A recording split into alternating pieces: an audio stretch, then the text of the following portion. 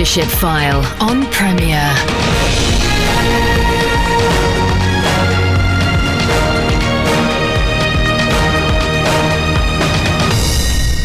Welcome to the show. I'm Andy Peck, your host. Great to have you back, whether this is a Sunday afternoon for you or via a podcast. It's great to have you along. Every now and again, it's good to get back to basics and ask, what are we doing in Christian leadership? Or even, what makes our leadership Christian at all? Well, I'm joined this week by a man who's known leadership in the church, the charity, and indeed the business world.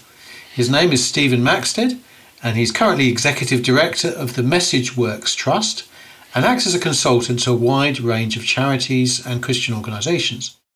He has served in church leadership, including as a pastor, and was responsible for the management of Spring Harvest in 1980 to 85, best known, of course, for its gatherings at Easter time. So welcome, Stephen, to the Leadership Farm. Thank you, Andy. You have a rich CV of varying elements to it. I mean, looking back, what areas of ministry have you enjoyed most? That's a very difficult one. There are some significant things, and some of them seem fairly mundane, but I can remember in the Spring Harvest days thinking, goodness, what am I doing? I'm just pushing a pen around. And then sitting on the grass, looking across at the big top at Prestatyn and seeing people walking across the playing field going to an afternoon seminar, and thought, wow, people are here doing business with God. And that sense of, God speaking to me, the revelation that pushing a pen around could actually be something that helped people grow in their faith, was a great moment that I will remember. Helping people, finding God's help as I've been counselling people at various points, sometimes preaching, all sorts of different things. There have been, as you say, a wide variety, and it's had a richness about it. And at every stage, somehow I've managed to find things that I've enjoyed that have had that sense of God's help in them. Great. Stephen, as we look at leadership, I believe you see our understanding of leadership hinges in the kind of God we believe in and the role we play in serving him. Now, that's a big question, but in a few minutes in our conversation, perhaps you could kind of unpack some of the elements of that. Yeah, it is a big question.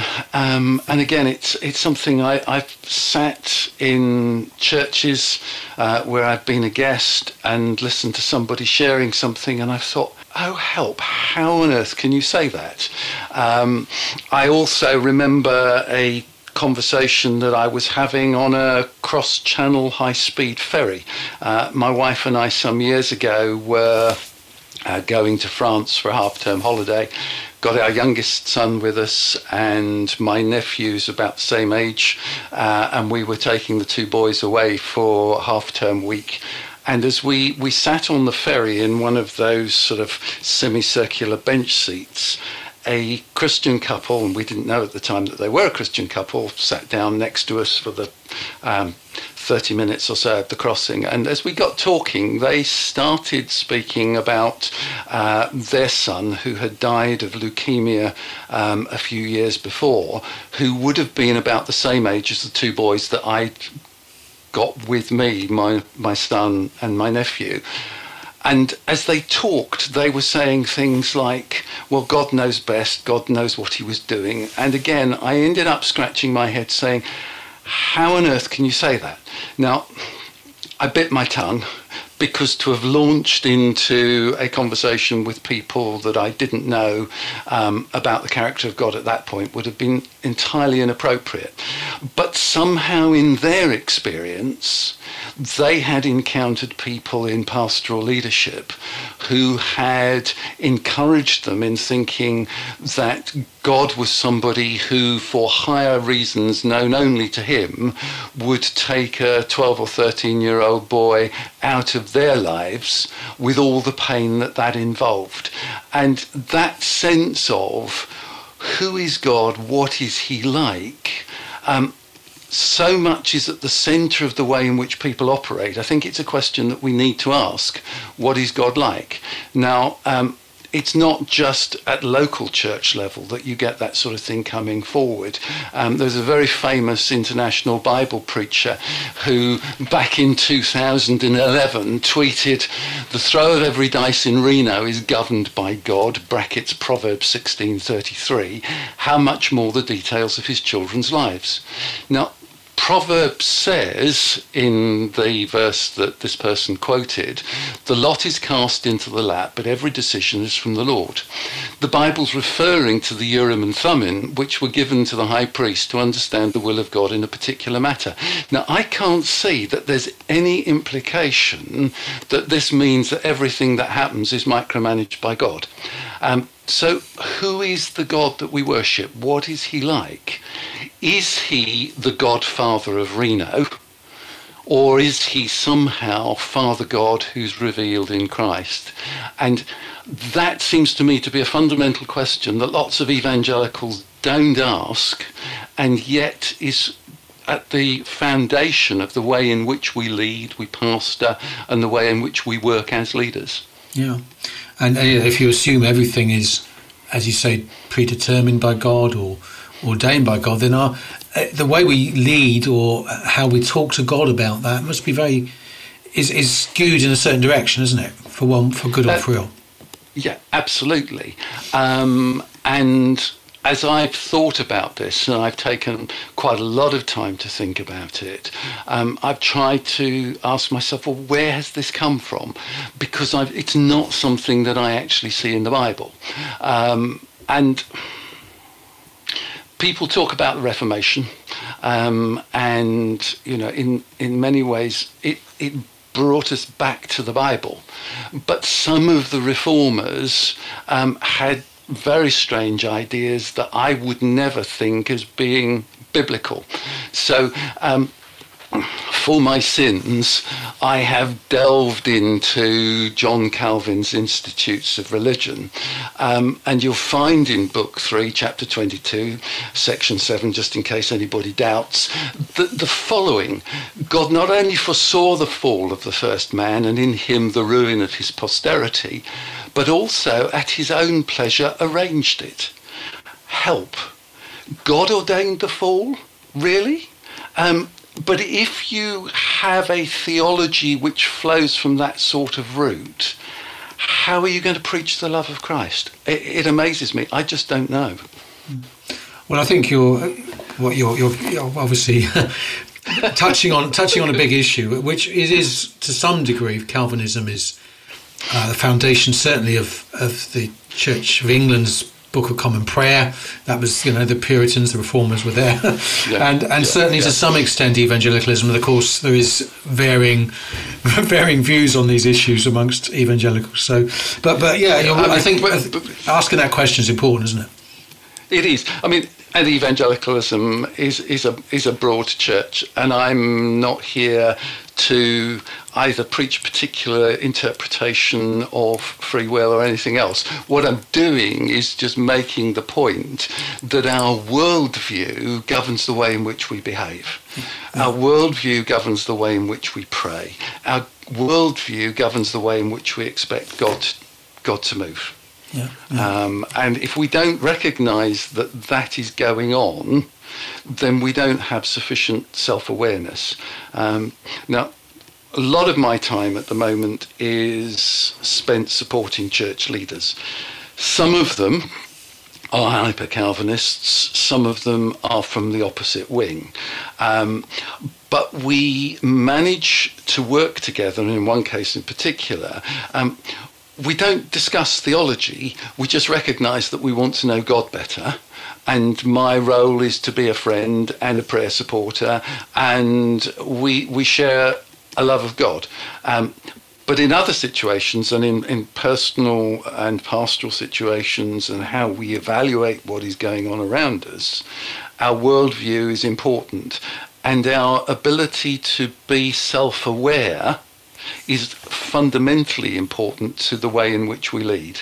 And so I'm raising a big issue to raise the issue of self-awareness, and I'm not sure that we're actually always as aware of ourselves and our worldview as we need to be. No, thank you. Well, that's going to be very helpful perspective to grapple with. We'll be coming out to a break in a few minutes, Stephen, but we talked a little bit beforehand about what we might discuss today, and you were talking about so many leaders are just keeping the system going and never really questioning what they're about. Could you say a few things about that? Yeah, I spent quite a large chunk of this morning with a church leader via Zoom, and we were praying over various bits and pieces and just talking about where the church is going. And I asked him to imagine that his leadership team, which is very diverse, had met in the street, discovered that each other were Christians, and then said, well, shall we meet? And the question then is, why would you meet? If church is people gathered together, ecclesia, why do we meet? And it's that sense of, why are we doing what we're doing? The answer to the why question then leads to, okay, if we want to see that happen, how might that come about? And my concern is that a lot of the things that we do in church and in other places is about keeping the wheels turning rather than actually saying, we're doing this because. Sure. Yeah, too often we're going through the motions. In a sense, we're meeting because we met last week, and we're gonna meet next week, you know. And we have an organist because we sing hymns. Yes, right. Well, some churches might still, or we have a guitarist because we sing hymns, and we sing hymns. Well, why do we sing what we're singing? Now, I am a great fan of Christian music. I find myself able to soak in the presence of God by listening to music. So I'm not anti-singing, and I wouldn't want to be misunderstood there. But a question of, why is so much of the meeting time in the sorts of churches that I've been part of for a long period of time taken up with singing? Yeah. Why is that the balance of what we do? Well, you're listening to the Leadership File with me, Andy Peck. I'm joined this week by Stephen Maxted. Stephen's currently the Executive Director of the Message Works Trust. We're looking at some basic questions about what is Christian leadership and what are we doing. We'll be back just after this. Welcome back to the Leadership File with me, Andy Peck. I'm joined this week by Stephen Maxted, the Executive Director of the Message Church Trust. He's also acts as a consultant to a wide range of charities and Christian organisations. He served in Christian leadership, including as a pastor, was responsible for the management of Spring Harvest, 1980 to 85. We were talking before the break a little bit about some of the basic questions about Christian leadership, what we're really doing, and how our worldview really does govern to some extent the way in which we would even choose to lead and what we expect to be doing when we're leading. And we were talking before the break particularly about the whole, what is it we do when we meet at all as churches? What are some of the key questions? Stephen, you believe there's a difference between strategy and tactics. And when you first said that to me, I thought, hang on, I'm sure he's right, but I'm not quite sure what he means. So perhaps you could explore that with us. Yeah, just before I do, the other challenge in leadership is that we say we believe one thing and operate from a different base. So, we were talking about a blueprint worldview and a theology that is governed by that. But very few of us in our everyday lives actually live that way. We may use that in our pastoral work, God knows best, etc. But day to day, that's not how we live. And one of the other concerns I have about is this disconnection. But back to the difference between strategy and tactics. What is my strategic objective? What do I want to achieve versus how am I going to achieve it? So the how is the tactics. The objective, strategic objective, is there as the objective. Now, when I'm doing workshops for leaders about this, I think about the difference between mission statement, vision, objectives, tactics, and it's worth thinking about. And in one sense, it actually doesn't matter whether you call something a strategy or a tactic. What is important is that you don't confuse the two. A lot of my life has been involved in being alongside people who are teachers. My daughter has been a teacher. My wife has been head teacher of a primary school. Teachers, lovely people. I wouldn't want to be without teachers. Often talk about strategies for this and strategies for that. And that is valid so long as you recognise that you're talking about the how I'm going to do this rather than the objective. So it's making sure that we understand what we're talking about and that there is a difference between the two.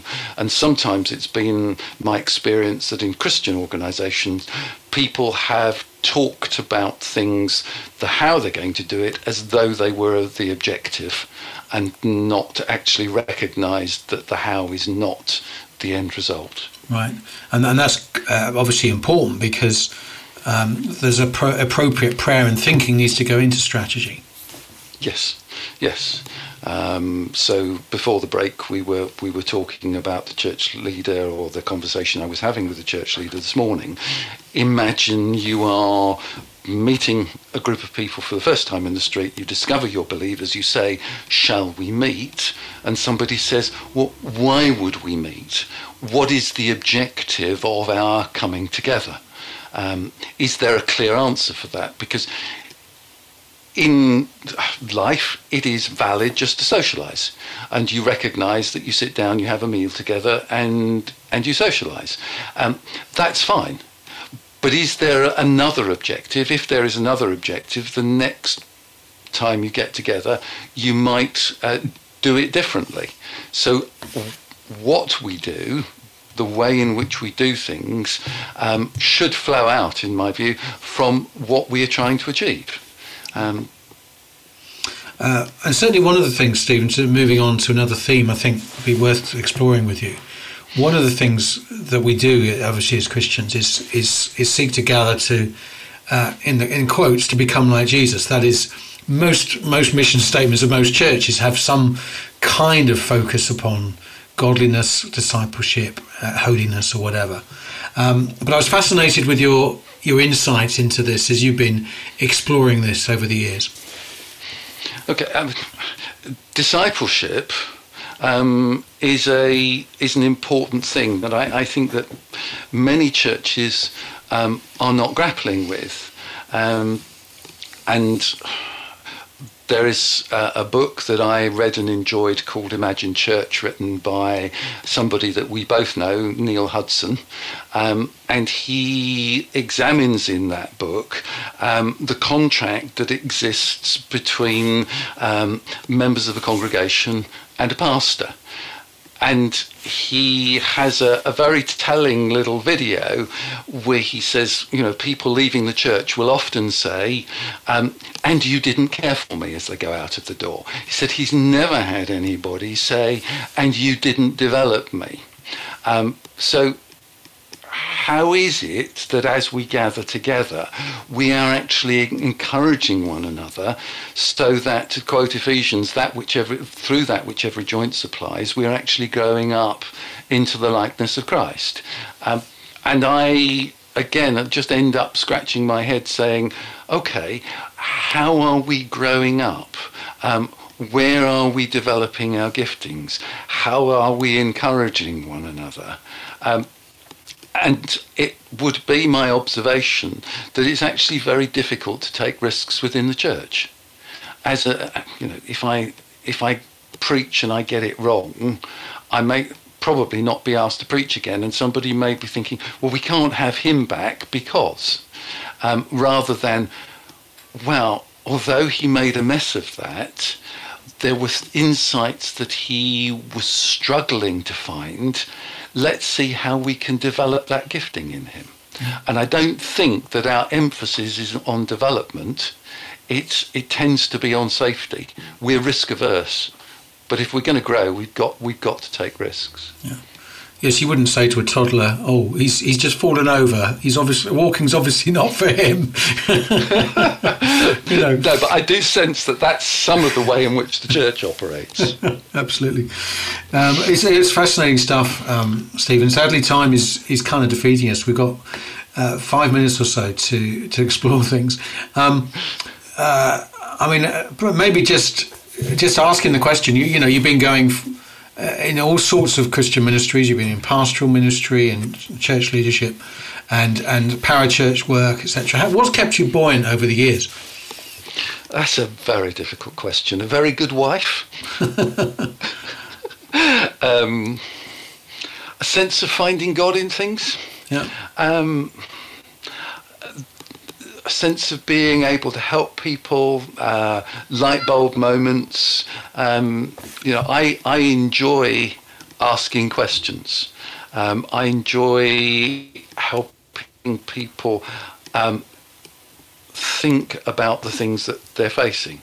Now, sometimes those are difficult challenges, but I would say actually that in many ways it's the fact that I'm not on my own, that I've been part of a team, even if that team has just been me and my wife. At other times it's been a bigger team. I don't function well by myself. Working with and alongside people, I think, is very important, and so I'm always looking for where God is giving life to relationships. And I think it's the buoyancy that comes out of being in relationship. Yeah. And I hadn't teed you up for this particular question, but just off the top of your head, books and thinkers that have helped you along the way, Stephen? In all sorts of different ways.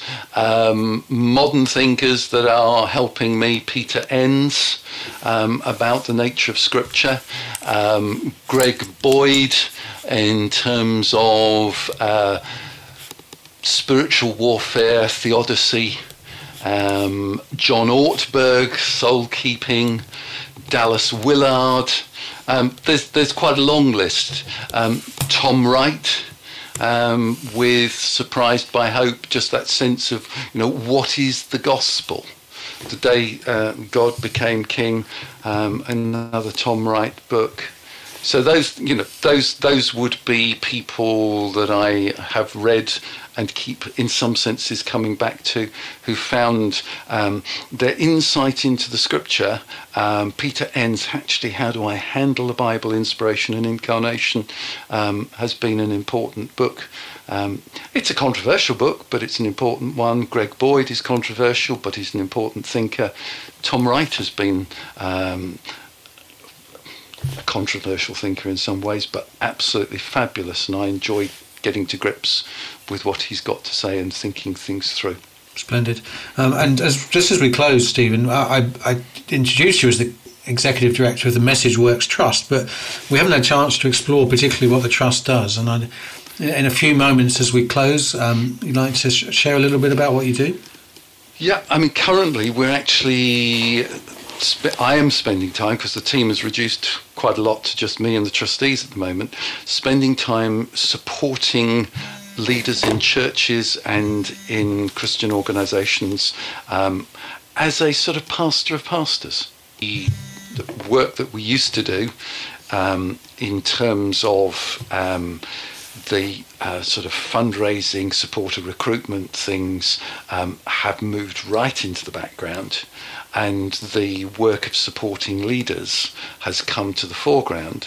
And that happened because some years ago I realised that so many leaders were not having an opportunity to think things through and were subject to the tyranny of the immediate. And that came because I travelled from London to the north of England for a consultancy meeting, and one of the leaders that I was going to meet sat down and said to me, "Stephen, I'm sorry, I haven't been able to do anything that we agreed on last month because," and then talked to me about all the immediate things that had pushed in and pushed out the strategically important stuff. And I thought to myself, help.